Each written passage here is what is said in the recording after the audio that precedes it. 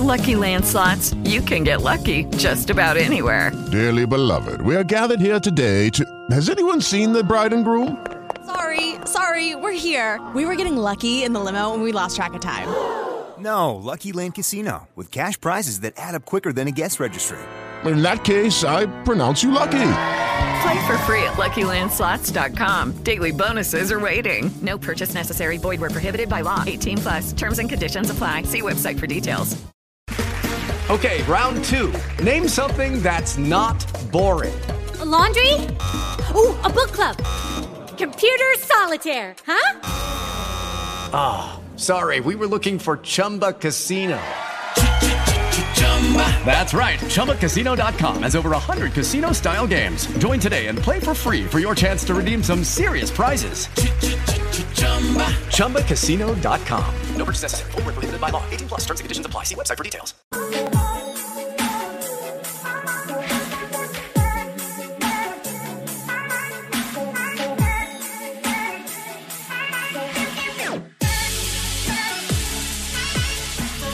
What's going on, everybody? Welcome to the Awesemo.com NBA strategy show presented by SuperDraft. I'm Dave Loughran. With me every Thursday, Greg Ehrenberg, and we've got a 4-game slate to break down for you today. Happy to have everyone with us. As always, pop that thumbs up, or as they say, smash that thumbs up. Is it smash? I can't ever get it right. Smash that thumbs up, right? Smash the like button. Smash the like button. I actually take pride in not knowing that, Greg. I feel like once I learn that, I'm too far gone. Anyway, subscribe, hit that notification bell. Glad to have everyone with us. Before we jump into it, want to shout out our sponsor, SuperDraft. You can download it in the App Store, anywhere they have apps, or check it out at superdraft.io. Very cool format. No salaries, all multipliers. What's that mean, you ask? Well, I'm glad you did. I'm happy to tell you. Instead of, say, Luka Doncic, or for today's sake, Giannis Antetokounmpo or James Harden being $12,000, $11,000 on DraftKings or FanDuel, you're getting them at a 1x multiplier, right? So Harden 1x, Lillard surprisingly 1.05, but it really doesn't move the needle a ton. Once you get into some of the value players, however, that might be $3,500 on DraftKings or $4,000, you start looking at multipliers that come up close to 2x. Ben McLemore, 1.95. And I'm not recommending all of these guys, but just throwing it out there. Austin Rivers, 1.9x, meaning he gets 90% more fantasy points than he actually scores. So if he scores 25, times that by 1.9. Very cool. You can play whoever you want. 3 guards, 3 forwards, and a center. But on the surface, you might say, I'll just play all the normally expensive guys. It's not the way to do it. Get the multipliers, find the way to get the most fantasy points because that's how you win. And the coolest thing about SuperDraft, in my opinion, is there's like legitimately attainable prizes every day. So the $8,000 jump shots, $1,500 to first place, but there's only 776 entries altogether. A multi-entry of 23. It's a $12 entry. So you get in there, you can win some legitimate money, and you can do so without having to compete against 150 entries from a single person. NFL's got $125,000 red zone coming up, $15,000 to first. Very stoked about that.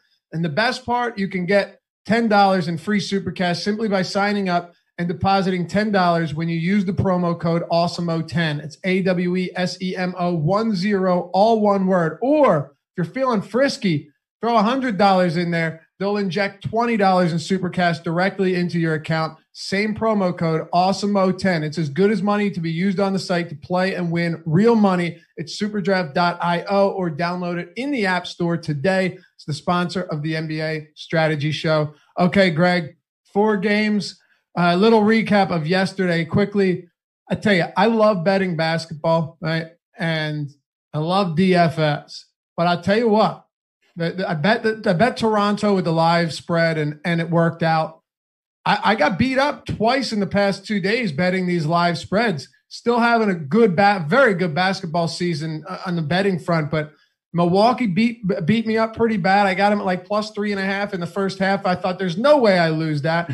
And then I grabbed the Clippers yesterday to start the second half down by 10 or something at plus 9. Thinking, how do I not get that? But then here we are. Both of those teams got smoked. we've now seen 3 teams, either 1 or 2 seeds, get beat up pretty bad, whether it was the Bucks, the Lakers struggled mightily, and the Clippers. So my question to you to kick this off this morning is, and I had this conversation with a lot of people on Twitter because I seem to be on an opposite side of most.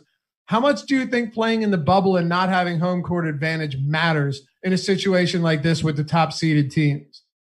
So I think it matters for a couple of reasons. Number one, it matters just because home court advantage is worth 2.5 points to a spread. So I think we have to consider that, there's just a decent amount less chance for them to win the first couple of games of any series. Now, on the other side, obviously, they're going to have a little bit better of a chance in the games they would have played on the road. Actually, I don't really think it's being baked into the lines, that 2.5 point difference. Like, if the Lakers were playing at Staples Center and we're assuming that the current spread is assuming a neutral court, that would mean the Lakers are supposed to be a 9-point favorite at home tonight against the Blazers if they're playing at Staples Center. Like, I don't buy that to be the case. I just don't think it's being baked into the line enough. So I think that the lines are all kind of favoring the higher seeded teams more than they should so far. I agree that it's not baked into the line as much as it should be, but I also think, like, if it's worth 2.5 points, neutral court is going to be complete. So neutral court's going to have no swing to either direction. It's going to be worth 0, right? So there's still the notion that, like, in a neutral setting, the much better team should still be the much better team. And I think the almost startling part, whether you and I agree on the home court advantage or not, is the fact that they've gotten beaten up. Like, it's not even that they just lost by a couple of points. What I find kind of shocking is, the Bucks lost by, was it 14 or 15 points? The Clippers lost by double digits. The Lakers unraveled late in that game, missed 4 consecutive free throws down the stretch. It's been really strange to watch. So yeah, I agree. They haven't baked it into the line as they should, or at least we don't think they have. I tend to try and avoid criticizing Vegas because, they're smarter than myself, but these have been some very, very strange outcomes to start this off. And I guess you can attribute it to the bubble. We just don't have a large enough sample size right now. It's a small sample. The other thing we could say too is, so even though, like, I was much less impressed with the Blazers' play during the stretch of the regular season than most people. Like, yeah, they're winning games, except they're playing against backups. They're playing against resting teams. They're playing against, like the Clippers bench. Then they played against the Grizzlies without Jaren Jackson. And they barely won these games. Exactly. So I'm looking at that. I'm like, well, the Lakers should be better than those teams. So I just looked at that and thought, I'm not all that impressed with what the Blazers did down the stretch. But then I look at how poorly the Lakers played the other day, and I wonder, is it rust? Because the Blazers were at least playing in competitive games. The Lakers have essentially rested guys the entirety of the bubble. So this is the first real meaningful game the Lakers have played since, March. And I wonder if that plays a factor also. It might. And it could also be the fact that outside of LeBron James and Anthony Davis, this team just isn't particularly good. That definitely is a factor. You know what I mean? Danny Green, credit the guy. By the way, huge shocker, 15 fantasy points last time out. But I know he had 5 fouls still. LeBron James and Anthony Davis are spectacular, but man, I don't know that's going to get it done. And we'll move on to the games right now, but just your take on one more thing. Statistically speaking, Giannis had a huge game. They lost by double digits. LeBron James had a 70-plus fantasy point game, monster triple-double. They lost by, I think, 7 points and collapsed in the latter moments of that game. A lot of these guys are having huge games, and it's just not enough to get it done. Do you expect a bounce back from guys like Middleton today? Do you think the Lakers come in and mop the floor with Portland? Or should we expect these to be close series? Because I cannot in any possible way, I've ran through every iteration possible. I can't see Orlando making this a competitive series, but I also didn't see them kicking Milwaukee's ass. So I think there's a couple asterisks with those first games, the one seeds losing to the 8. First, the Bucks just got awful games out of Brook Lopez and Chris Middleton. Like, they didn't even play as replacement. Like, they weren't even replacement level players. Like, they were absolute garbage. Chris Middleton's still really good. Like, he's one of the better players and probably one of the more underrated players in the league. Super efficient on offense, really good defensive player, and he sucked. He's not going to play that poorly again. And then if we look also on the Bucks side, like, Giannis did play decently overall, but Brook Lopez is going to play better. And then from the Magic side, like, they got big shooting games from everybody. Gary Clark is making shots. James Ennis is making shots. So to me, there's a lot of stuff that I didn't really see as sustainable from the Bucks side, from the Magic side of the game, and then from the Bucks, like Chris Middleton and Brook Lopez are just going to be way better going forward. They need to be. There's no question. Yeah, we're on the same. We're on the same page as it relates to that. I do think, however, that that site that ranked Chris Middleton as a top 10 player is absolutely delusional. Like, I don't even know it's. This was a big thing like a month ago. They ranked him as the 10th best player in the league, ahead of Westbrook and a laundry list of other players, which is outrageous. So I don't know. Anyway, you ready to jump into these? One thing I'll bring up on the Lakers also in the same vein. I thought they got really unlucky. To the eye test to me, I was like, the Lakers generating a lot of good shots in this game that just aren't going in. Now, I understand, too, we can look at like, hey, Kyle Kuzma isn't really that good. Danny Green, probably not what he used to be. But still, I found this site that does like advanced shot tracking and then figures out what percentage shots teams should make based on shot quality. Which site is that? It's called Second Spectrum. They have a Twitter account. Is it Spectrum Sports? Yeah, no, I think it's Second Spectrum. Okay, I wasn't sure if it was affiliated with Spectrum Sports. No, it's called Second Spectrum.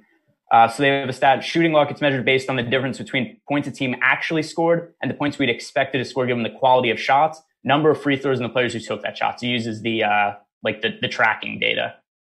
And they came away with the Lakers' performance in Game 1 against the Blazers had the worst shooting luck of any game since the 2013-2014 season, scoring 46 fewer points than expected. Wow. I tweeted, too, that those missed free throws were really going to haunt them. And when you think about it, you play differently down the stretch when you're playing from behind. Had they made even 3 of those 4 free throws, they have the lead going into the final 3 minutes of that game. Instead, They were down by 2 points and then 4 and then 6. And yeah, we'll get into it. I don't know. It's been a really, really unique and fascinating postseason this far. And I think to kind of set the table with that is important to understand where we're at heading into this slate.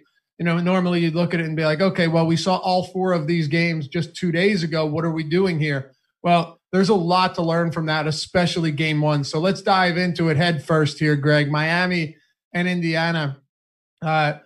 Miami let Indiana hang around for quite a while last game, and then they ended up pulling away from them. I don't think that's a huge surprise. They're 4-point favorites here, 215.5 total. Victor Oladipo is questionable, but and we haven't had a ton of information on this, but according to the Pacers Twitter, there was no significant damage, and he's going to be a game time decision. He went through what they called a walkthrough on Wednesday, but I still haven't seen anything definitive one way or the other. Let's start with Miami, though.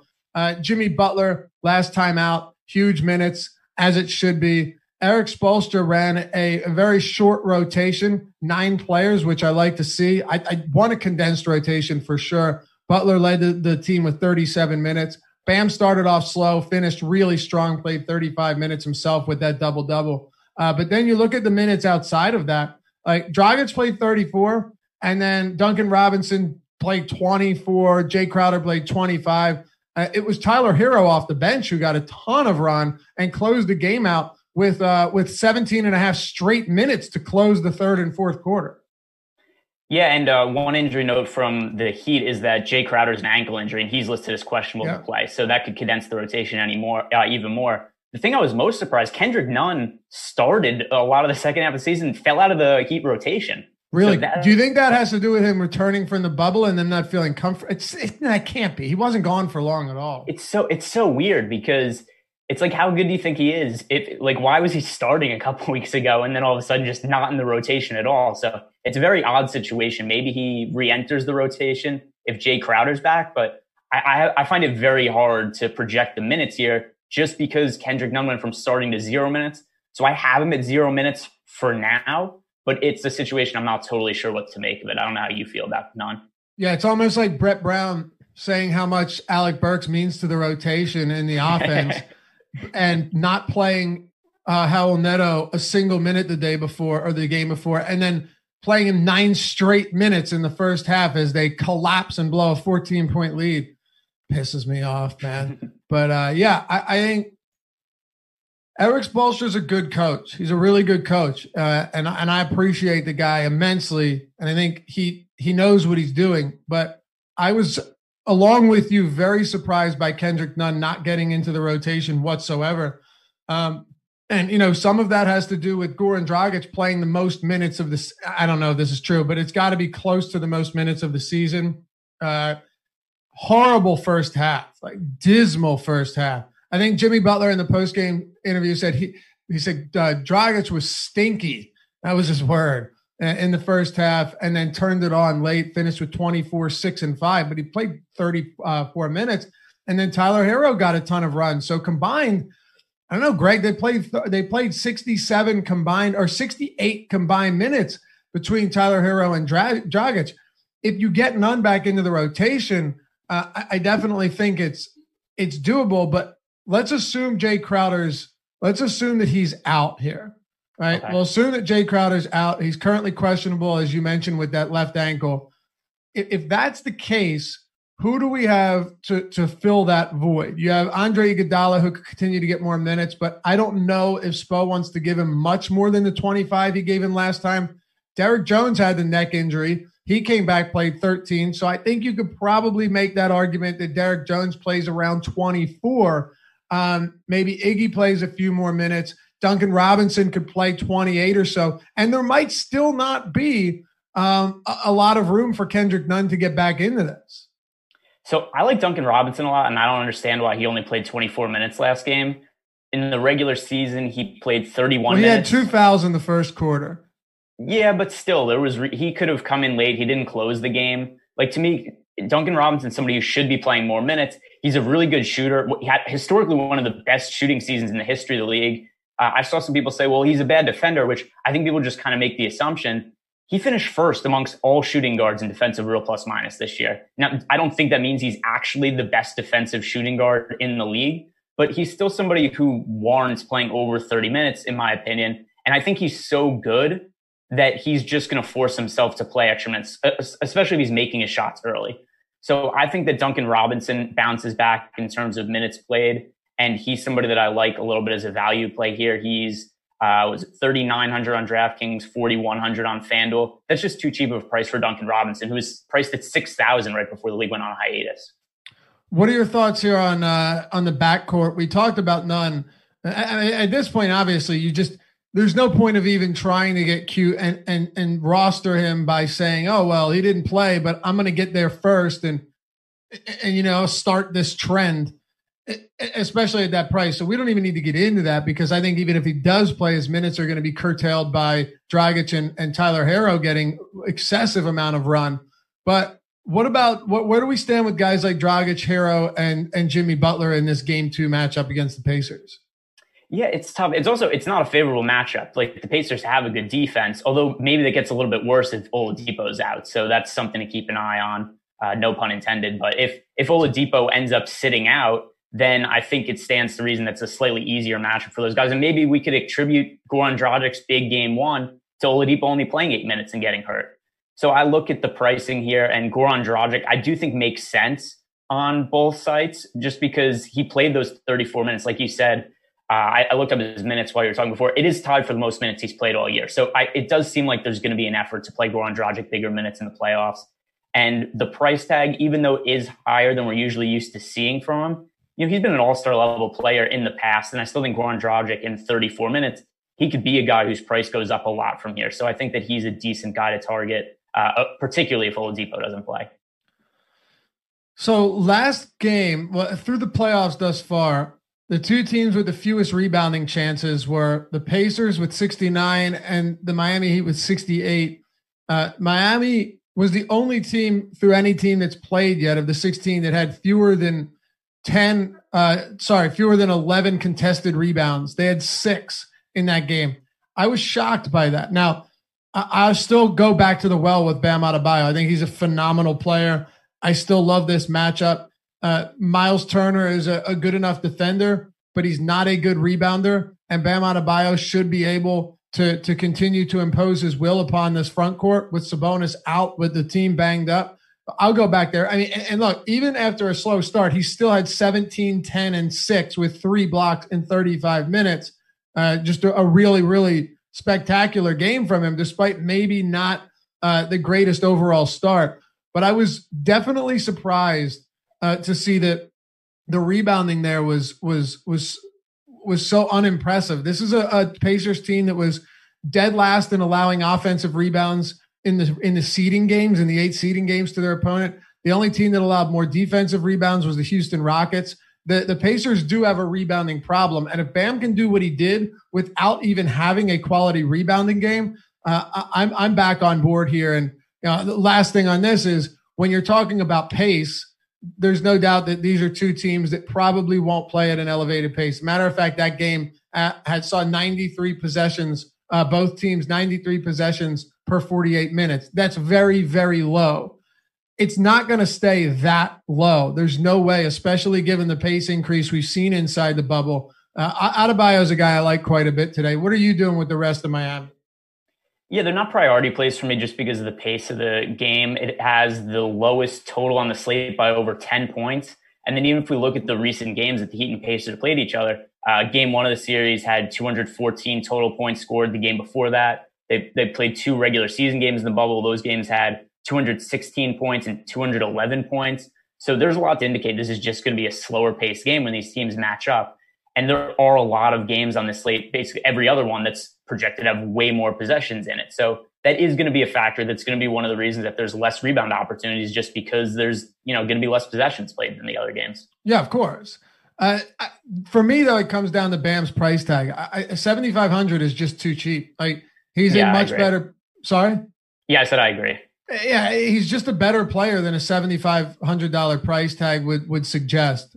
And 35 minutes last game, I actually thought you'd get a little bit more from him. So that's one area where I think you could see a little bit of improvement. I wouldn't be shocked at all if he comes out and plays like 38. But yeah, Bama. Judy was boring. Hello. Then Judy discovered ChumbaCasino.com. It's my little escape. Now Judy's the life of the party. Oh, baby, mama's bringing home the bacon. Whoa, take it easy, Judy. The Chumba life is for everybody. So go to ChumbaCasino.com and play over 100 casino-style games. Join today and play for free for your chance to redeem some serious prizes. ChumbaCasino.com. No purchase necessary. Void where prohibited by law. 18 plus terms and conditions apply. See website for details. Hello, it is Ryan, and I was on a flight the other day playing one of my favorite social spin slot games on ChumbaCasino.com. I looked over at the person sitting next to me, and you know what they were doing? They were also playing Chumba Casino. Coincidence? I think not. Everybody's loving having fun with it. Chumba Casino is home to hundreds of casino-style games that you can play for free anytime, anywhere, even at 30,000 feet. So sign up now at ChumbaCasino.com to claim your free welcome bonus. That's ChumbaCasino.com and live the Chumba life. No purchase necessary. VGW. Void where prohibited by law. See terms and conditions. 18 plus. Adebayo is the one spot here that really appeals to me. On the Pacers side, and obviously we'll wait on Jay Crowder information because that actually will play a significant role. Do you think if Crowder's out, Iguodala gets 30 minutes?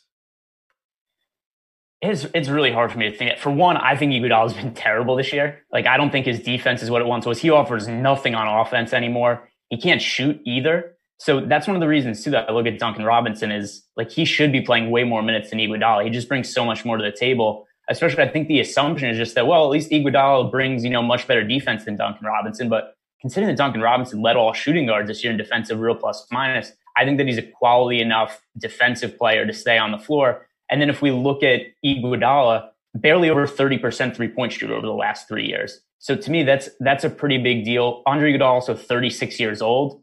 So I think it stands to reason that, he's just not the player he once was.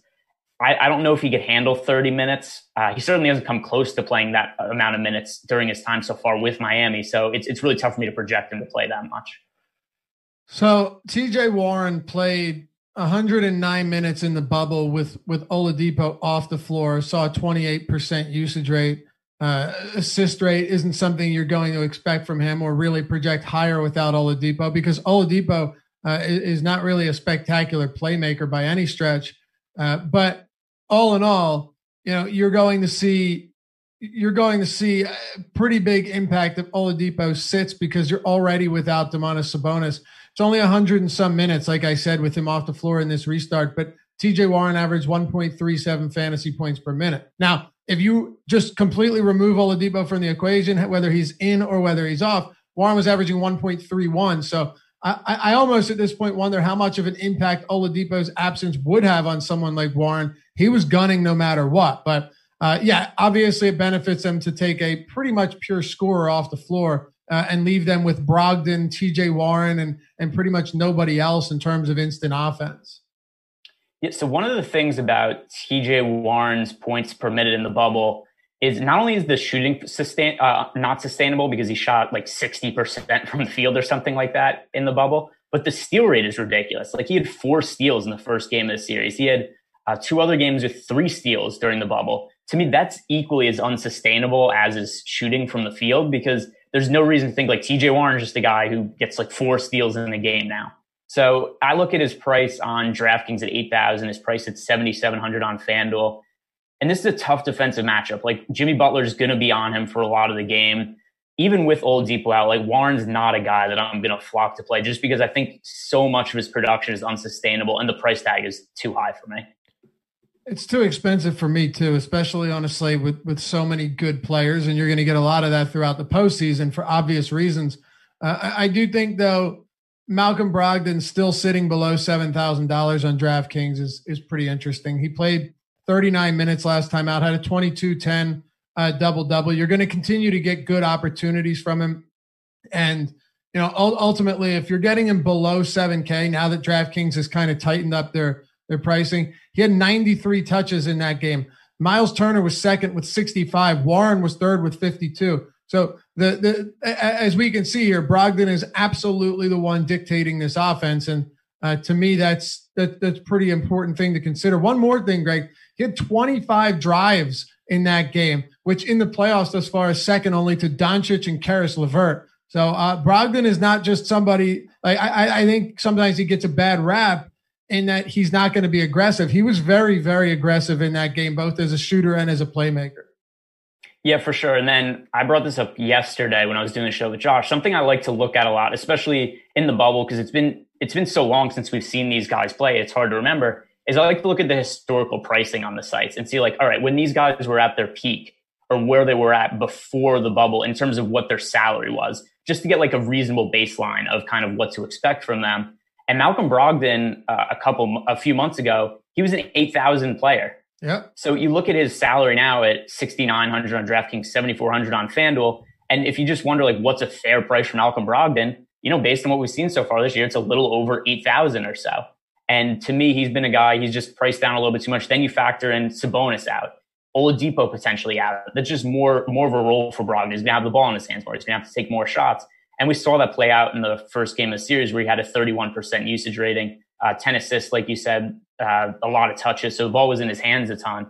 And that's more of what I expect from him going forward. The price tag's just too cheap. Actually, I think all things considered, I would probably expect Malcolm Brogdon more often than not to score more fantasy points than TJ Warren, just like irrespective of prices. So I think so Brogdon to me is the way stronger play of the two of them and the guy that I want to prioritize well over TJ Warren.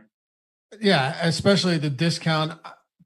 There's more peripheral upside in somebody like Brogdon too. I can't rely on the blocks, the steals, the rebounds from TJ Warren to continue. He's gone at an unsustainable rate. But Malcolm Brogdon has played 454 minutes this season without Oladipo and Sabonis, 28.4% usage rate, 1.27 fantasy points per minute, and a 37.9% assist rate. Keep in mind, Domantas Sabonis is one of the better passing bigs in the league. So this puts a lot on Malcolm Brogdon's shoulders, and we'll see if he's up to the task. But easily my favorite play from the Pacers, probably my favorite play from this game, to be honest with you. Do you have anything else on the Pacers before we move on? No, I think that about covers it. The only thing I would say is any potential value plays. If Oladipo's out, I would look at Justin Holiday in that case, just because he's a guy who's soaked up a lot of minutes. We've seen the Pacers aren't afraid to go play him 30 plus minutes at a cheap price. I think it also makes him playable just because there's so many stars on this slate. Like we look at how the games break down now. where it's kind of an imbalance where we have almost all the star players on one slate, and then we just kind of have Luka Doncic by himself in terms of high priced options on the other slate. So that kind of makes it, if we could get Justin Holiday without Oladipo playing like 30 plus minutes, I think he's a viable value play just because we want to try to jam in some of the all-stars. OKC and Houston taking it to game 2 here. Houston won in convincing fashion last time out. That game at no point was competitive. Rockets were opened at plus 2.5 in game 1. They were getting 2.5 points, closed around 1.5. Now they're laying 2.5 points for this game. I was all over Houston on the money line specifically in that game because I thought it was strange that they would not be favored. And I guess it's the impact of Russell Westbrook, but I don't know, Greg, maybe we're on an entirely different page. I get it, by the way, that Gilgeous-Alexander, Dennis Schroeder did not have great games, but I think this Rockets team, when they're knocking down threes, is pretty much capable of competing with any team in the league. When they're knocking down threes, they can unravel. We've seen them lose games by 10 points to the Charlotte Hornets because they can't knock down threes and other bad teams. But I'm just not convinced that this OKC team is all that great. I know they have good balance, but you know what you need in the playoffs? You need star power. You need somebody to take you home. And I just don't know if they have that player. Yeah, I mean, I kind of think Chris Paul is that player, but in a different way. This goes like way, way back. But I did a paper in college on efficient crunch time offenses in the NBA. And this was during I want to say like the 2010 to like 2012 seasons I did this. And at the time, the most efficient offense in crunch time in the league, it was Chris Paul's team at the time. They were I'm trying to remember what they were called then. They were the Hornets at the time, I think. Chris Paul? When he was on 2010? 2011 was the Clippers, 2010 was the Hornets, yeah. Okay, so 2010 was the Hornets. So when he was on the Hornets, they had the most efficient crunch time offense in the NBA. And actually the Lakers with Kobe Bryant at the time had a bottom 5 crunch time offense. So I think that there's something to just overall team ball and setting up running plays as opposed to the hero ball that can set up to be more efficient. So I do think a team with Chris Paul could still be that kind of team. I think he's good enough to facilitate an offense that you don't need him to necessarily take over a game down the stretch just because he's so good at running an offense and that he's a guy with a really high assist rate that doesn't really turn the ball over. So I'm a big Chris Paul believer, and I do still think they have a pretty good chance to win this series against the Rockets, assuming that Russell Westbrook misses games. I feel like you might disagree with that. Yeah, I think that was a decade ago. But Chris Paul's still amazing though. I'm such a Chris Paul fan. I could see that. No, I know he's a good player. I'll take the team that can get wide open threes whenever they want them and has James Harden who can knock down mid-court 3-pointers. I get what you're saying, and it's definitely a good argument to that's a conversation that we could have for a long argument or conversation that we could have about that. But ultimately, I think Harden is the type of guy, and people can say whatever they want about playoff Harden and stuff like that. But 2 days ago, playoffs. He's good in the playoffs. I say he's been good in the playoffs, despite what people kind of think about him. He's had some stinkers, but overall he's been good in his career in the playoffs. Right. It's just, I am of the belief that teams need somebody that can take over games in the playoffs to really end up winning. And winning the finals and winning big series. I really do believe that in today's basketball, that's the case. And I didn't think Boston had a shot to do that earlier in the year when I was looking at their title odds, their finals odds. But if you look at what Jason Tatum's doing, like, dude's a superstar now. He can absolutely single-handedly take over a game. Do other teams have that, or that don't have that, have a chance? I honestly lean towards no. And we'll find out, but that's besides the point, Greg. Let's talk about the Oklahoma City Thunder from a DFS perspective. You've got Chris Paul, you've got SGA, you've got Dennis Schroeder. They definitely have one of the best 3 guard setups in the league. But man, Schroeder was dismal last game. He scored 6 points, missed all 5 of his 3-point attempts, had 11 fantasy points on the day. Gilgeous-Alexander had 9 points on 2 for 8 shooting. Telling you, this was a really bad game. And while everyone was so worried about Steven Adams, Steven Adams proved to be far from the issue in this one. It was these two guys that could not generate or manufacture any offense whatsoever over the course of 48 minutes. Yeah, and actually, I'm trying to bring up see if there's ownership info up yet. Because if Steven Adams is low owned, I think he's a good GPP play on this slate because he destroyed the Rockets front court when he was on the court last game. The issue was just that the Thunder got down by so much they needed to put shooters on the court down the later stretches of the game. Adams 17% right now. Yeah, so I think that's a pretty reasonable ownership for him. Like, I want to be overweight to him. If we look at what he did, 17 points, 12 rebounds, and only 28 minutes against the Rockets. They just have nobody to match up with his size. The only thing was just the score was so out of hand that he wasn't able to play down the stretch. But I don't think we should expect that to be the case going forward. In a game that has a 2.5 point spread, even if I favor the Thunder a little bit, you favor the Rockets, I'm not going to look at a game that's a 2.5 point spread and assume, well, this time it's going to be another 15-point game. It's going to be tighter. That's going to be more minutes for Adams. And there's just nobody on Houston in the front court to match up with his size. Anybody outside of that intrigue you? Because the thing is, like, Houston is a really bad rebounding team and they're fine with that. I think Mike D'Antoni is one of the greatest offensive architects to ever coach basketball. I love what he's done. Does it always work? No, it's not always going to work, and he knows that. But when it is working, good luck trying to keep pace. The Adams is the guy that can really beat them up inside. He's not a skilled offensive presence, but he can get enough done, and he's a very good rebounder when he's not deferring to Russell Westbrook. But what about Schroeder, Paul, and SGA? Are you on Chris Paul today, knowing that what you just said, that he's going to need to not take over, but dictate this offense over the course of probably 37, 38 minutes?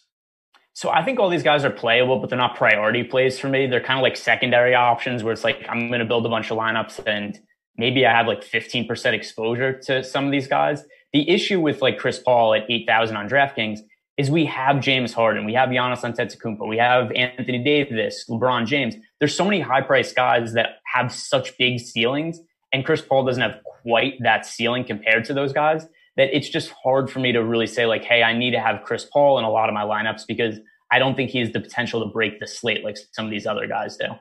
Me neither. He was on pace to play almost 40 minutes last game, got pulled with 2 minutes remaining in the fourth. That's interesting, but you're going to get that from most players, that have any type of resemblance to a Chris Paul. He wasn't bad. He came one assist shy of a triple-double. Like, he was the one player who didn't have an awful game outside of Steven Adams.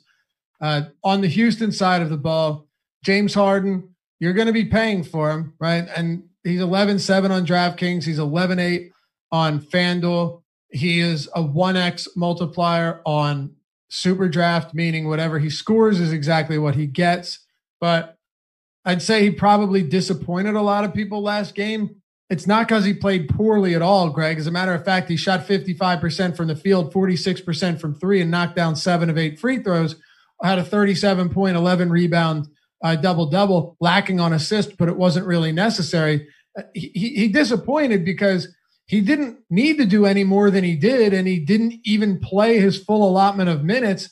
He was on pace to play 36.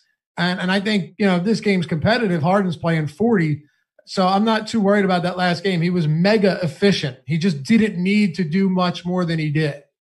Yeah, it's funny. James Harden without Russell Westbrook on the court, like around 60 fantasy points, that's a floor for him. That's what he had. Yeah. He had a floor game. He had a floor game last time and scored 58 DK points. So still an excellent play. He's going to have to do everything for this team with Westbrook off the court. Scores about 65 DraftKings points per 36 minutes on the season without Russ on the court. And the other thing too, we look at his stats last game. He only had 3 assists, no defensive stats. Like, that's stuff that we would expect to bounce back. Also, the 34 minutes, like you said, he easily plays 40 minutes if this is a competitive game, which we expect to be the case. Like, he was playing more than 34 minutes in meaningless games in the bubble. Against the Pacers, they already had a playoff spot locked up. That game meant nothing to the Rockets. And Harden ended up playing 36 minutes in that game just because it was reasonably close. So for sure, D'Antoni's going to play him more minutes in this game. We can't expect a blowout again. And to me, if I could only pay up for one guy on this slate, it would be James Harden. Okay.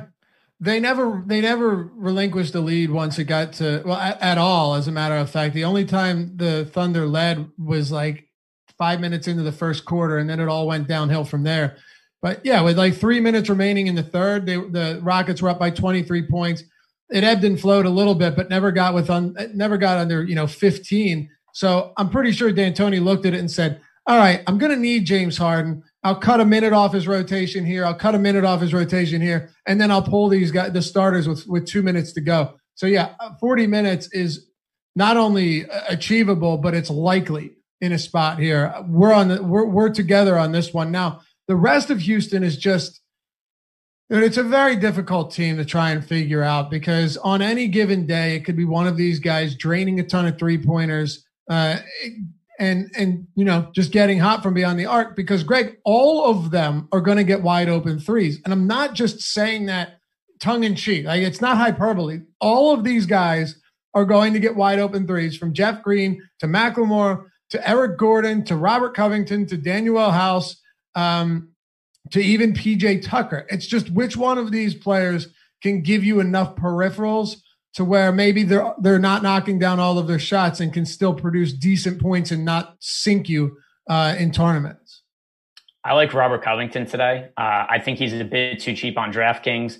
FanDuel, you're kind of almost forced to play him because the power forward options are so thin on FanDuel today. It's like Anthony Davis, Bam Adebayo, Robert Covington, Aaron Gordon questionable, and then the next most expensive player is Kyle Kuzma, and he's way overpriced. So the power forward options are so thin on FanDuel that I think you're kind of forced to play Covington anyway. And then at 6,000 on DraftKings, to me, that's too cheap of a price for Covington. Like you mentioned, the peripheral stats, he's a guy who always gets defensive stats. Covington, if you look at his numbers in the bubble, averaging 2.2 steals and 1.7 blocks per game. He's always a great guy for defensive stats. Without any other big men on the court, he's going to get rebounds. He has, at least 5 or more rebounds in almost every game with Houston so far. He is a guy who's capable of knocking down threes, and he is very inconsistent though. But that also gives him ceiling. Like if this is a game where he knocks down threes, he's a guy who could score 40, 45 DraftKings points. So I think the price for him is a little bit too cheap. Okay. Yeah, outside of that, I think you might begin to see some minutes that bounce around a little bit. Now, fortunately, Bruno Caboclo, Damari Carroll, and Michael Frazier, those guys should not be expected to play. Yes, they all played last game, but they got off the bench with 2 minutes remaining. Aside from that, you only had an 8-man rotation. Off the bench, you had Macklemore, Green, and Austin Rivers. Jeff Green has actually played pretty decent basketball inside the bubble, and Mike D'Antoni has been very willing to use it. The issue here, and I would actually have some interest in him if he wasn't only center eligible on DraftKings. I think that really hurts his value. He shot 8 of 12 last game. I don't see that being something that he's going to do every single night. If Jeff Green was 4,800, power forward, small forward, I'd have some interest, but at center only, it's going to be really difficult to make that argument. Is there anyone else for Houston or OKC before we keep this train rolling? On FanDuel, I like Eric Gordon. I think that he's reasonably priced. He played a bigger role last game, which I think is going to be the case whenever Russell Westbrook is out of the lineup. The other thing with Eric Gordon also is that he hasn't played a ton of minutes yet, except he was also dealing with an injury earlier on in the bubble. He played 30 minutes last game. I think he's somebody who could play like 33, 34 minutes if this is a competitive game. I just think it's kind of a situation where they've been ramping up his minutes. So you look at the last 3 games, he played 20 minutes, 23 minutes, then 30 minutes in the first game of the postseason. So I think now we could kind of see full minutes for Eric Gordon, and I think bigger minutes at a 4,900 price tag, there's upside there. Okay. Well, we do a lot of cool stuff at awesemo.com, and we do a lot of promos too. Not just, garbage 5% off promos, but legitimate promos. And this is one of the best ones we've done in a while. Hello, it is Ryan, and I was on a flight the other day playing one of my favorite social spin slot games on ChumbaCasino.com. I looked over at the person sitting next to me, and you know what they were doing?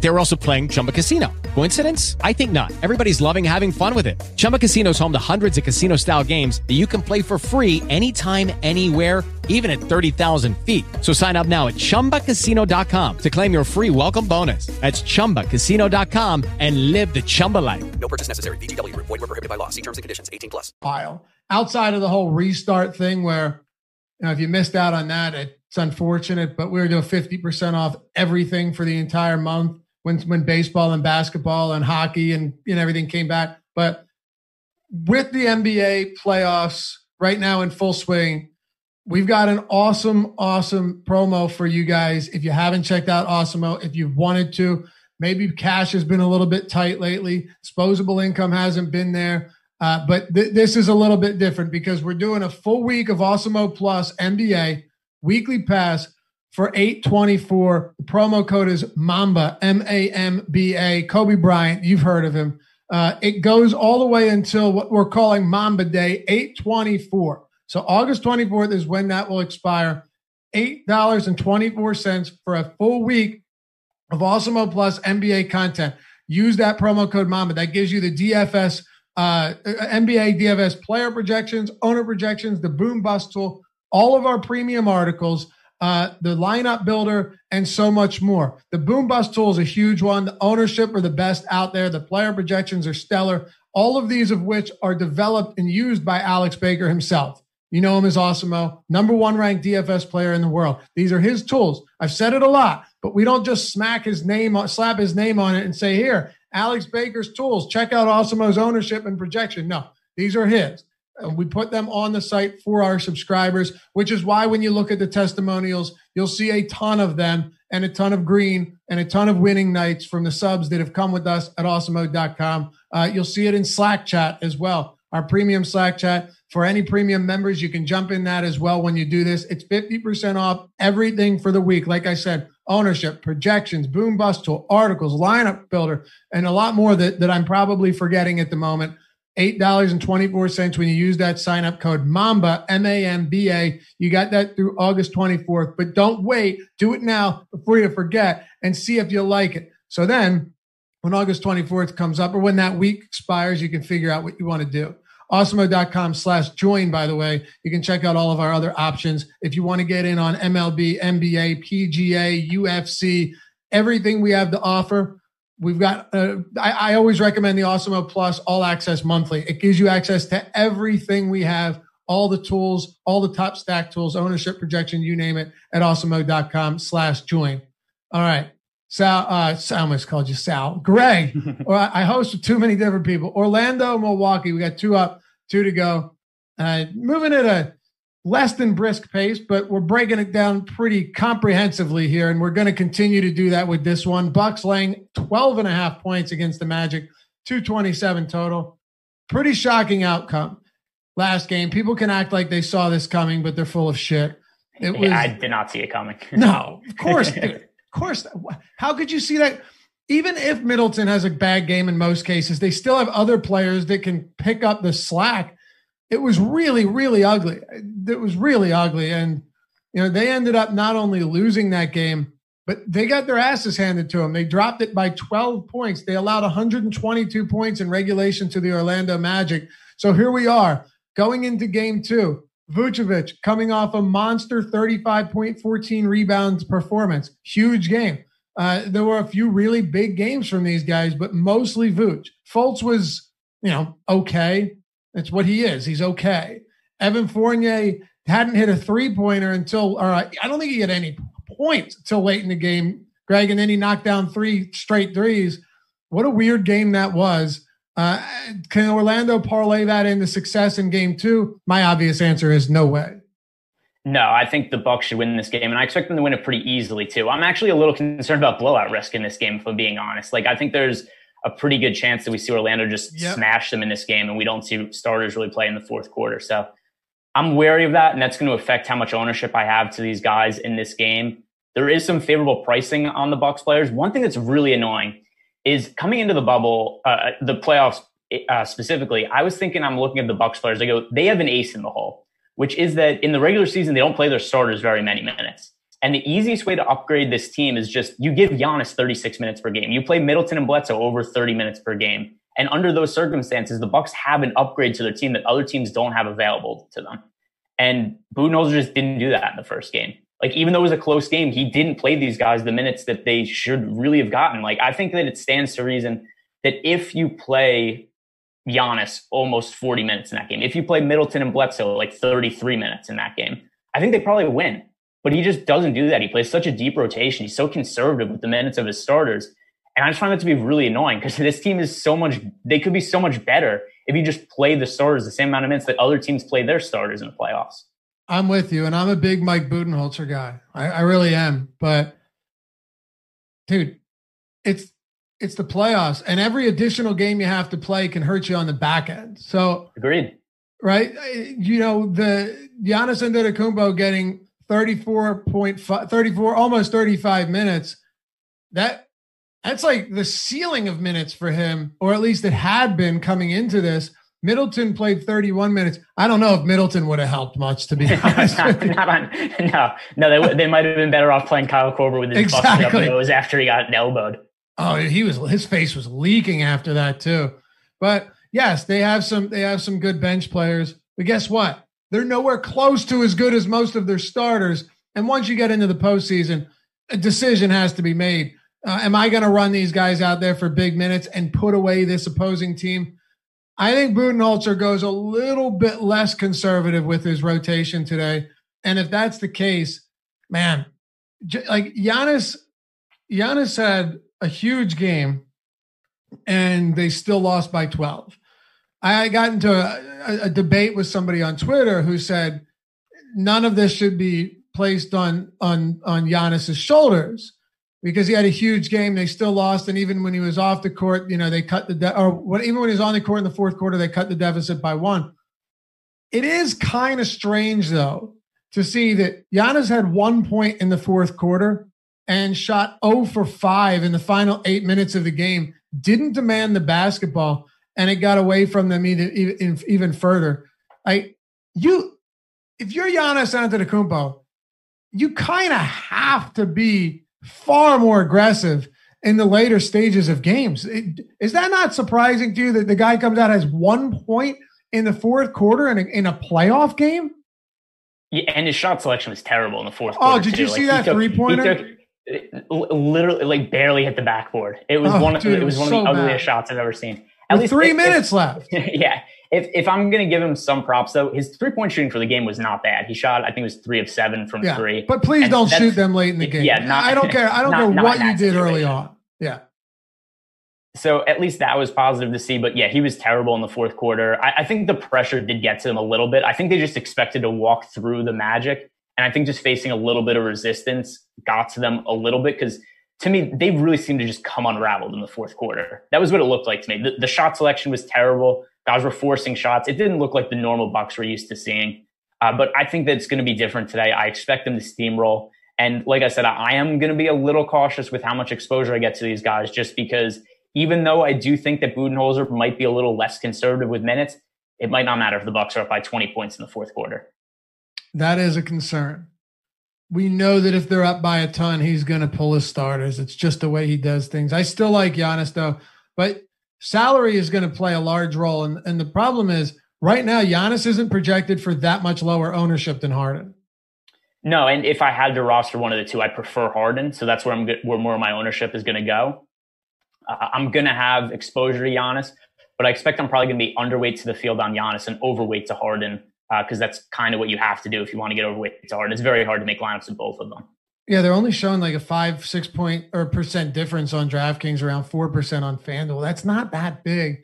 I do like Giannis though a lot. If ownership changes throughout the day and Harden is way more popular than Giannis, like knowing how skilled Giannis is at racking up 2+ fantasy points per minute, you won't have to twist my arm. I'll be on board getting to more Antetokounmpo. But as of now, yeah, I think Harden is the play only because ownership is so close. In that game, despite not staying competitive last time, I would expect OKC Houston to stay closer than this one, which also didn't stay close last time.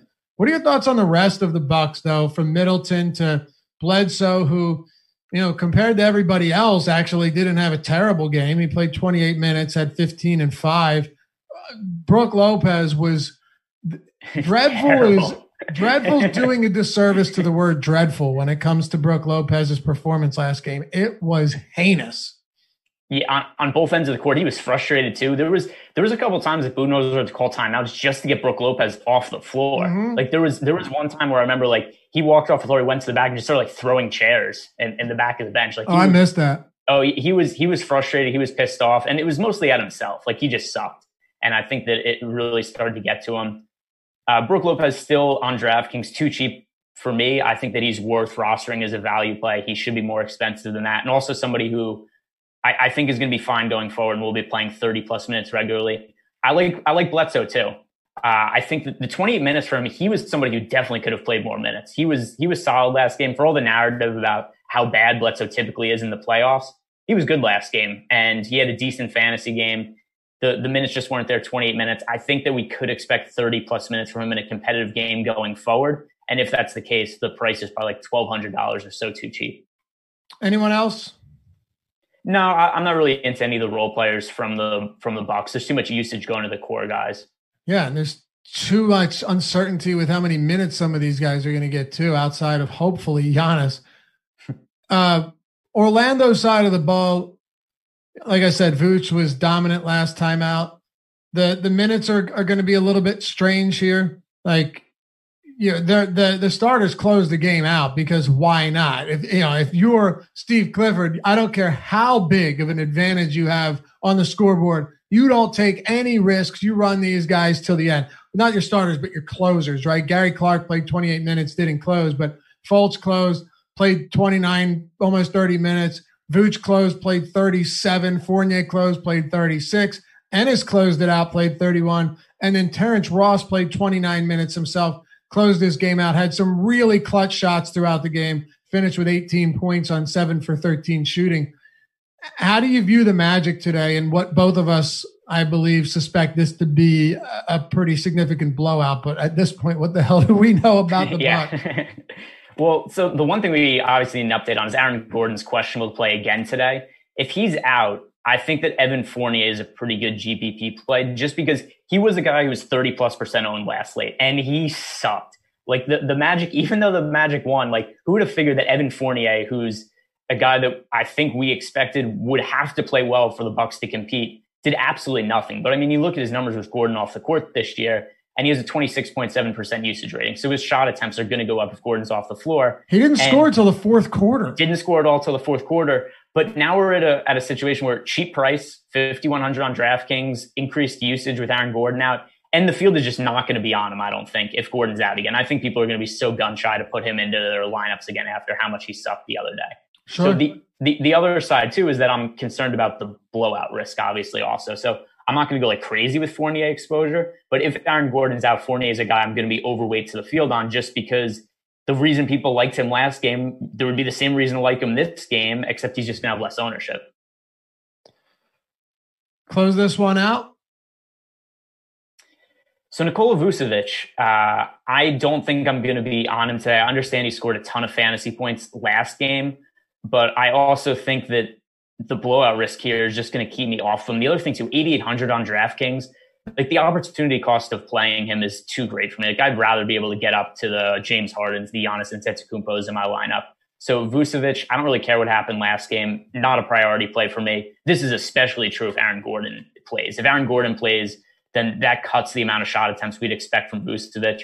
Vucevic this year, 28.7% usage rating when Gordon is off the court. That's up from 26.1% usage rating overall. So if Gordon plays, it's going to be less shot attempts for Vucevic. But then even if he's out, Vucevic just not a priority play for me because of the amount of other stars that are on the slate. Okay, and because I saw some comments in chat, which, by the way, live before lock, we'll be sure to hit on all of that. Take your questions throughout the show. Coming up, starting an hour before this slate tips off at 1 p.m. Eastern time. Not 1:30, it's at 1 p.m. today. Do you have any additional thoughts on guys like James Ennis or Clark or, Terrence, anyone that we haven't touched on from this team yet? Because I know we'll get asked. I think Ennis is okay, but this also depends on if Gordon plays or not. Like if right, Gordon let's plays, assume he doesn't. I think he's probably closer to doubtful, but go ahead. So if he's out, then I think Ross and Ennis are okay secondary plays just to upset you. And because I also think that it's true, I think that Markelle Fultz is a decent value play. And the other thing with Fultz, too, is I think it stands to reason he would probably play in garbage time if they were getting blown out anyway. Like I kind of think that if the game's somewhat close, Fultz plays. If the game's a blowout, I still think that Fultz plays in the fourth quarter. He was pretty decent last game, and as much as you might not like Markelle Fultz, he's still a decent fantasy producer when he's on the court, right? He's a decent per minute guy, and his price is really cheap. So for those reasons, I think Fultz is okay. DJ Augustine did a phenomenal job of running that second unit, by the way. Credit him. Yeah, for sure. He did a great job of running that second unit. He shot 3 for 11. That's the first thing most people are going to see. But he set his teammates up time after time. He had 11 assists in that game. Really, really impressive stuff, man. And his potential assist numbers he had 19 potential assists in 23 minutes. That is where that elevated pace is really going to work wonders for this Orlando team. This is not a slate where I feel like you want to just run out there and grab every single Orlando player, but there is a big pace increase here. Right, this game saw 106 possessions per 48 minutes. That was tied for the most among any team in the postseason thus far. Big difference for an Orlando team going up against the Buck squad that plays at a rapidly fast pace. Okay. Yes. So before we go on, just one issue I had with DJ Augustine is the minutes weren't really there for him. Like, I get that he had a lot of assists. He had a lot of potential assists, like you said, but only 23 and a half minutes for him. It's tough for me to expect him to really produce a good fantasy game on average against the Bucks if I'm only going to expect him to play 23 minutes again at a 4,300 price tag. Oh yeah, I wasn't recommending him for fantasy. I was saying that he was the better point guard in that game. That's all. Okay, yeah, no, I would agree with you on that. He played very well. He was better than Fultz. Yeah, and I'm just busting balls. But no, like, in all seriousness, he had a large role. Augustine played a large role in the Bucks winning, or the Magic winning that game. It was I was actually, when I'd see him and bring the ball up the court, I was like, all right, Augustine's got the ball. 15 straight possessions. How can you not stop this guy? It was maddening for me, but here we have it, and that's just the way it goes. Let's close this out, Greg. 3 up, 1 to go. Portland and the LA Lakers. Lakers 6-point favorites here, 228.5 total. It's the highest on this slate. Well, last game didn't go as many would have anticipated, I don't think. And Portland did, well, in one instance, exactly what we anticipated. They gave their starters monster minutes. Terry Stotts is going to do this. Dame played 43 minutes. He played all but 1 minute and 45 seconds in the second half. That's right. All but 1 minute and 45 seconds in the second half. He played all but 5 minutes in the game. CJ McCollum played 42 minutes. Huge run throughout the entirety of this contest. Carmelo Anthony played 38 minutes. And Yusuf Nurkic, who actually got into, I thought he got in a little foul trouble. Maybe he did. No, he did. He did, right? Okay. Yeah, he got in foul trouble. Yeah, I thought so. Who got into some foul trouble, still played 33 minutes. And then Hassan Whiteside. Think about this. Hassan Whiteside got into a ton of early foul trouble. He had 3 fouls early into the second quarter, but he overlapped with Nurkic for like 5 minutes in the first quarter, and then 4 or 5 minutes in the third quarter, and then even played a couple minutes alongside Nurkic in the fourth. He didn't close the game out, but if Whiteside is not in foul trouble, I can't help but wonder if he gets even more. I want to say no, but if with Collins here being sidelined, I don't know. I actually want to start with Whiteside because I think this is actually the toughest one to break down, knowing that he's a phenomenal per minute fantasy producer on the season, just really good. He had 5 fouls, got in foul trouble, played 26 minutes, only had 26 fantasy points, but 4,900 for a guy that played that many minutes with his per minute production. That's a really fascinating spot, knowing that Stotts is willing to run him alongside Yusuf Nurkic. So he's my favorite value play on DraftKings on the slate. And he has to be. For a couple of reasons. First of all, like you said, really good per minute fantasy producer. And just that you kind of wondered going into this, how are the Blazers going to match up with the size of the Lakers, right? Like, how are they going to match up with the jumbo front court? And Stotts mentioned it before the bubble started. He was like, hey, I'm going to try some Nurkic and Whiteside lineups together. We didn't see a whole ton of it during the end of the regular season. He tested it in game 8 a lot. Yeah. And it kind of looks like that's what they're going to be doing going forward, especially now that Zach Collins is out. Now this is already not a very deep team. Something that did also play a factor is that Wendy and Gabriel did get into pretty quick foul trouble. But with that said, I think we could just anticipate Wendy and Gabriel getting into foul trouble guarding Anthony Davis. That's just going to be a fact. They played each other earlier in the year, and Gabriel fouled out in 12 minutes. So I think we could just chalk it up right now. Like, Wendy and Gabriel's just going to use his fouls. He's probably not going to be able to play more than 20 minutes due to fouls. So I think the Blazers are going to use that Whiteside and Nurkic frontcourt a decent amount against this Lakers team. And you look at that price tag on Whiteside, there's not a whole lot of value on this slate as of now. So the price tag on DraftKings, $4,900 on Whiteside, is very appealing to me. He's my favorite player, priced below $5,000. You know, it's even more appealing. I don't think Gabriel fouled out, by the way. I think he had 5 fouls. Yeah, 5 fouls, but he still got in foul trouble really quick. Oh, yeah. Considerable amount of foul trouble. The crazy thing about Whiteside is right now he's getting like no ownership. And that's surprising to me. It's really surprising to me. 14% on DraftKings right now at 4,900. I just think if you're looking for a GPP winner, potential GPP winner, Whiteside is your guy. And it's not totally unlikely that Nurkic finds himself getting into foul trouble. I don't like to predict foul trouble. I think it's going to hurt you more times than not. But in that same breath, you're looking at somebody in Yusuf Nurkic who's averaging 5.5 fouls per 36 in the 8 games or 10 games he's played, or 10 games he's played this season. He's averaging almost 6 fouls per 36. So yeah, that could be a serious issue for him. Whiteside might even stumble into more minutes. Like, it's not out of the realm of possibilities that Whiteside plays 30 plus minutes today. So I think not at all. Yeah. The downside is Whiteside plays 20, not including foul trouble, is Whiteside plays 25 minutes. He might play 30 minutes. And 30 minutes from Whiteside at 4,900, even if he has to play alongside Nurkic, Lillard, McCollum, is still an insane opportunity.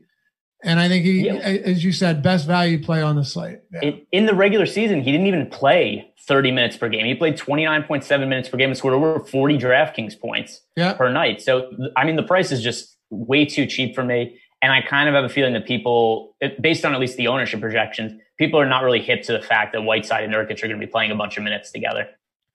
Antoine Murphy says that's completely impossible. Whiteside won't sniff close to 30 minutes.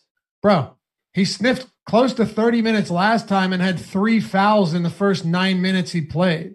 So, and I think the other thing to consider too is he doesn't need 30 minutes. Like, he didn't average 30 minutes in the regular season and he scored over 40 fantasy points. So no, but it's not crazy for him to it's not crazy. It's not crazy. And the other thing too is that we're just talking about his upside is potentially playing 30 minutes. He doesn't even need to hit that to have a good game anyway.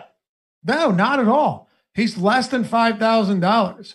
Do we expect a ton of scoring opportunities from him? No, but did you see how he functioned as a shot blocker last game? It was insane. He had 5 blocks, a huge sequence late in the game. He stuffed LeBron James. Lillard comes back, attempts a 3 from like 38 feet.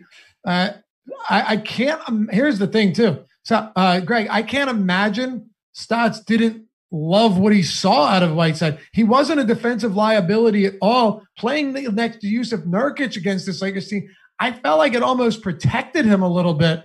And you know, it's 30 minutes is the ceiling, but Whiteside could easily play 28 minutes today, and I wouldn't be shocked by that at all. What else? And yes, Gabriel got into foul trouble, but what better alternatives does Terry Stotts have with Zach Collins sidelined? He doesn't have options. Like, what is he going to do? He's going to, because the other option is like what? He's going to play Carmelo a ton of minutes at power forward and have him guard Anthony Davis. Like, that's not a good situation. No, he's not. You don't want to have Azonia guarding Anthony Davis out there. So he almost has to play Whiteside minutes. Whiteside's such a good permanent fantasy producer. And then to the point of Whiteside not playing 30 minutes, he might hit value if he only plays 20 minutes. Like, he's that good of a fantasy producer. And then, like you said, also, how could Stotts not be impressed with how well Whiteside played? Like, I don't want to be too hyperbolic about this, but that might have been the best game I've ever seen Hassan Whiteside play. He was phenomenal. Yeah. And most people hear that and be like, bro, he's had doubles of 20 and 20. Talking about defensively, how good he was. And no, somebody said Whiteside's popular. No, he's not. He's 14% on a 4-game slate. That's not popular at all. It's not even remotely popular right now if this ownership stands. He's the 6th highest owned center right now. So no, it's not popular even a little bit. So look, you don't get hung up on the 30 minutes. If Whiteside plays 25 minutes at 4,900, he can still smash. Yeah. I mean, he, like I said, he played under 30 minutes per game this year and averaged over 40 DraftKings points. Like 25 minutes is perfectly fine for him at his price tag. In fact, if he plays 25 minutes and doesn't like easily hit value, I would be stunned. And by the way, I'm all about discourse on the chat. So throw your opinions out there. And if it's good, we'll hit on it. Just don't be assholes, Not that anybody has been, but just rules for doing things around it. There's no rules. What am I talking about? What else do you have for Portland?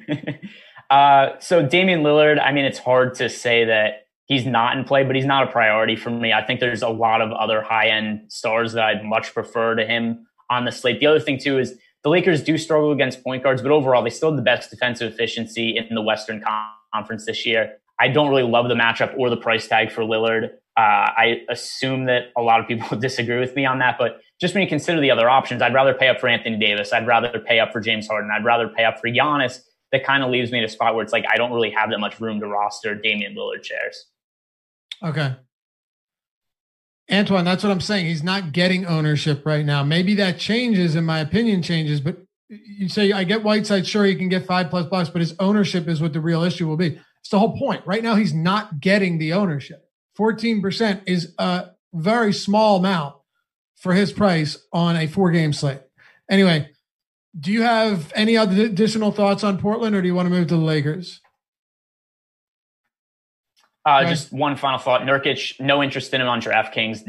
Over 9,000, too expensive. 7,700 on FanDuel is much more reasonable. Not a priority play for me, but pretty easy guy for me to avoid on DraftKings. All right. Yeah, the whole Nurkic playing alongside Whiteside is not something that excites me all that much.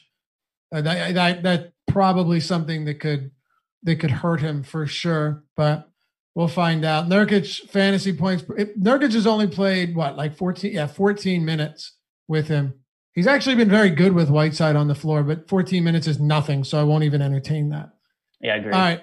LeBron James, huge triple-double last time. Him and Anthony Davis have Q tags, but they're both probable. Well, Q tags on DraftKings. They're both probable, though. 23 points, 17 rebounds, 16 assists, and a 7-point loss. Statistically, LeBron James was very good. I don't think he actually played that great of a game, though. You need to score more if you're LeBron James in a situation like that. But also, if I'm being fair, 16 assists.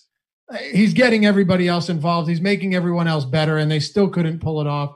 He's 10,900. He's competing against the likes of James Harden, Giannis, and Lillard, and Anthony Davis today. How are you approaching LeBron James in this spot?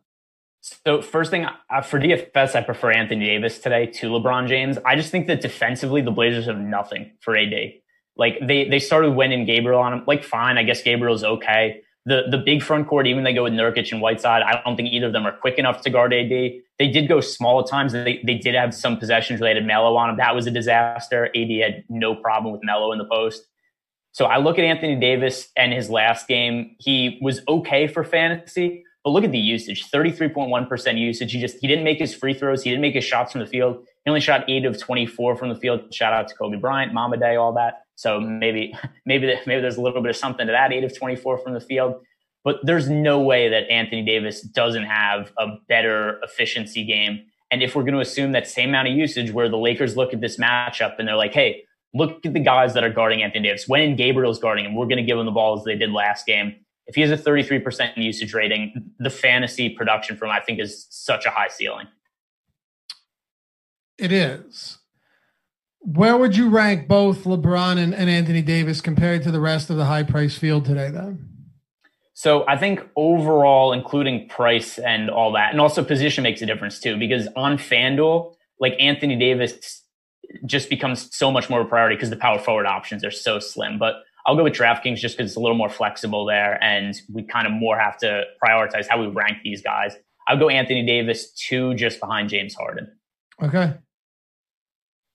The rest of this team is really tough to decipher, and it hasn't been a whole lot of fun. Kyle Kuzma's had some solid games. He did play 30 minutes last game. Danny Green is someone that continues to get ownership for God knows what reason. I know we want to just keep chasing it, but the guy stinks from a fantasy perspective. Like, he just does. He can't do anything outside of knock down a couple wide open threes, and even that seems to have been a problem. And he only played 24 minutes. Like, Adam Scher made an argument, which I'm okay with, the other day, which was they kind of been saving him all season, and now against a backcourt of Lillard and McCollum, Frank Vogel's got to give him more minutes. I get that. I'm not a big Danny Green guy, but I get that if you're thinking he's playing more than 30 minutes, he's got to, because look at this matchup. That makes sense. But then he only played 24 minutes. He's cheap, and I'm assuming that people will go back to him again to some extent today, but in a much lower capacity. The rest of this Lakers team is just really, really not fun to target, to put it in layman's terms. The other thing too is Rondo could play today. Like, they upgraded him to questionable. Like, this is desperate times for Lakers. Rondo was supposed to be out for another month or something, and they're like, well, we need a win now. Like, they lose one game, and it's like, I don't even understand that. It's like the timeline for Rondo is not expected back for weeks, and then they lose one game. It's like, all right, Rondo might play now. Like, that's a real panic. Yeah, if he played 20 minutes at 3K, I'd be on board. I'm not even kidding. Yeah, I really no, would. Especially because there's such a lack of value on this slate. Right. And Rondo is, as much as Rondo is not really that good in real life, he's a good fantasy player. He scores fantasy points when he's on the court, and we've seen him have big fantasy games in limited minutes. He's a guy that could score like 2 fantasy points per minute when everything's going well for him. So I agree with you. If Rondo plays, I think he's worth having GPP shares of. The question is, we have no clue how much he's going to play after that much time off. But for the value savings, I'd be willing to take a couple stabs on him in tournaments. Yeah. Ultimately, Rondo is one of those guys that can really disappoint you, but at minimum salary, he's basically a fantasy point per minute producer. And yes, he'll be playing alongside LeBron and Anthony Davis, but LeBron actually is willing to let Rondo do some ball handling, right? Like, he's willing to let Rondo set the offense up. We've seen that in many instances.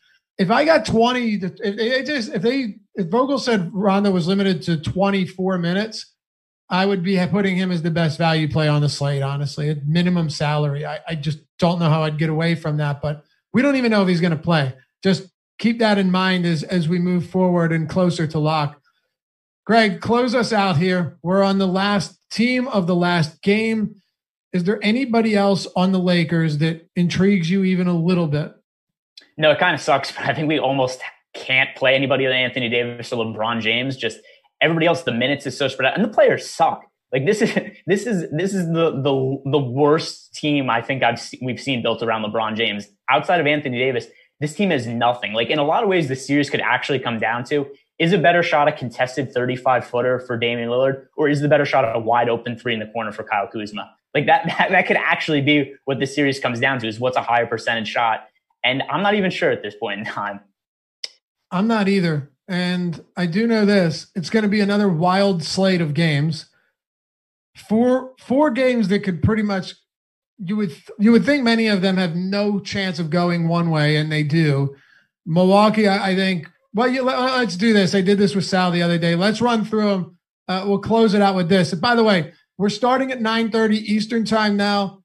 For those of you that came in late and they're wondering what's going on, you can always rewind and bring this back to the beginning, or once it's over, just start it from the beginning.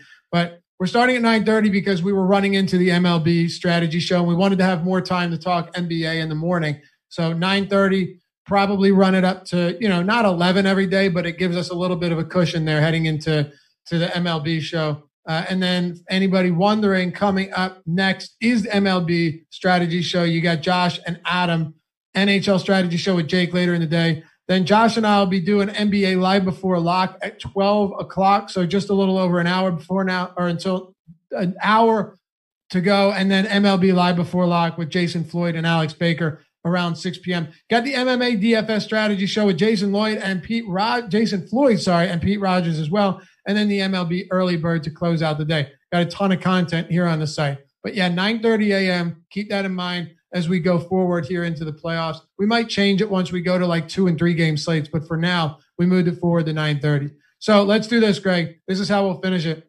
Go to each game. Give me your team to against the spread bets here. You got Miami and Indiana. Miami laying 4 points against the Pacers. Who do you got? I prefer the Miami side of that game. If we just look at the overall talent on these teams, I think Miami is just so much better, especially Indiana without Domantas Sabonis, Victor Oladipo potentially out. By the way, not to go out on some other thing, we haven't even heard an update on Sabonis in forever. I have no clue what's going on with him. But there was an update a few days ago that said he has no timetable still. It was about which is kind of a non-update update. I agree. Actually, it was a week ago now. So yeah, you're right. I just don't think that Indiana has enough to compete with Miami. Miami also a really strong defense. I'm going to side with Miami in that game. 4 points is a little much, but I still think that they're a little too much for the Pacers to handle. Yeah, if I'm backing either team here, it's going to be Miami. And one of the big reasons is they covered 4.5 last game and still didn't have nearly as a good a rebounding performance as you would have expected. I think they shore up the boards here, offensive and defensive boards, really give the Pacers a tough time. And if that's the case, they should cover. OKC and Houston. This one's a little bit tough because OKC is coming off an embarrassing loss. 2 of their best players had miserable games. They're now 2.5 point dogs after being favored by 2.5 points in game 1. Yeah, I have a slight lean towards the Thunder. I actually think they should be, at least per my numbers, I have them as a slight favorite in this spot, especially because Russell Westbrook is out. So if Westbrook played, I think that I have the Rockets as a slight favorite in any game in the series. With Westbrook out, I have the Thunder as a slight favorite. I know that's not how it played out last game. But as we said earlier, I'm a pretty big Chris Paul fan. I tend to think that his teams are very good. That's one of the reasons the Thunder overachieved a lot of the year. And of any team in the playoffs, the Thunder actually had the best record against the spread of any of these playoff teams. So that's where I'm going to stake my claim. That's if I had to bet on one game, I think that's the strongest line is OKC plus 2.5. Okay. Rockets are a tough team to bet, man. They're a very tough team to bet because they're unpredictable.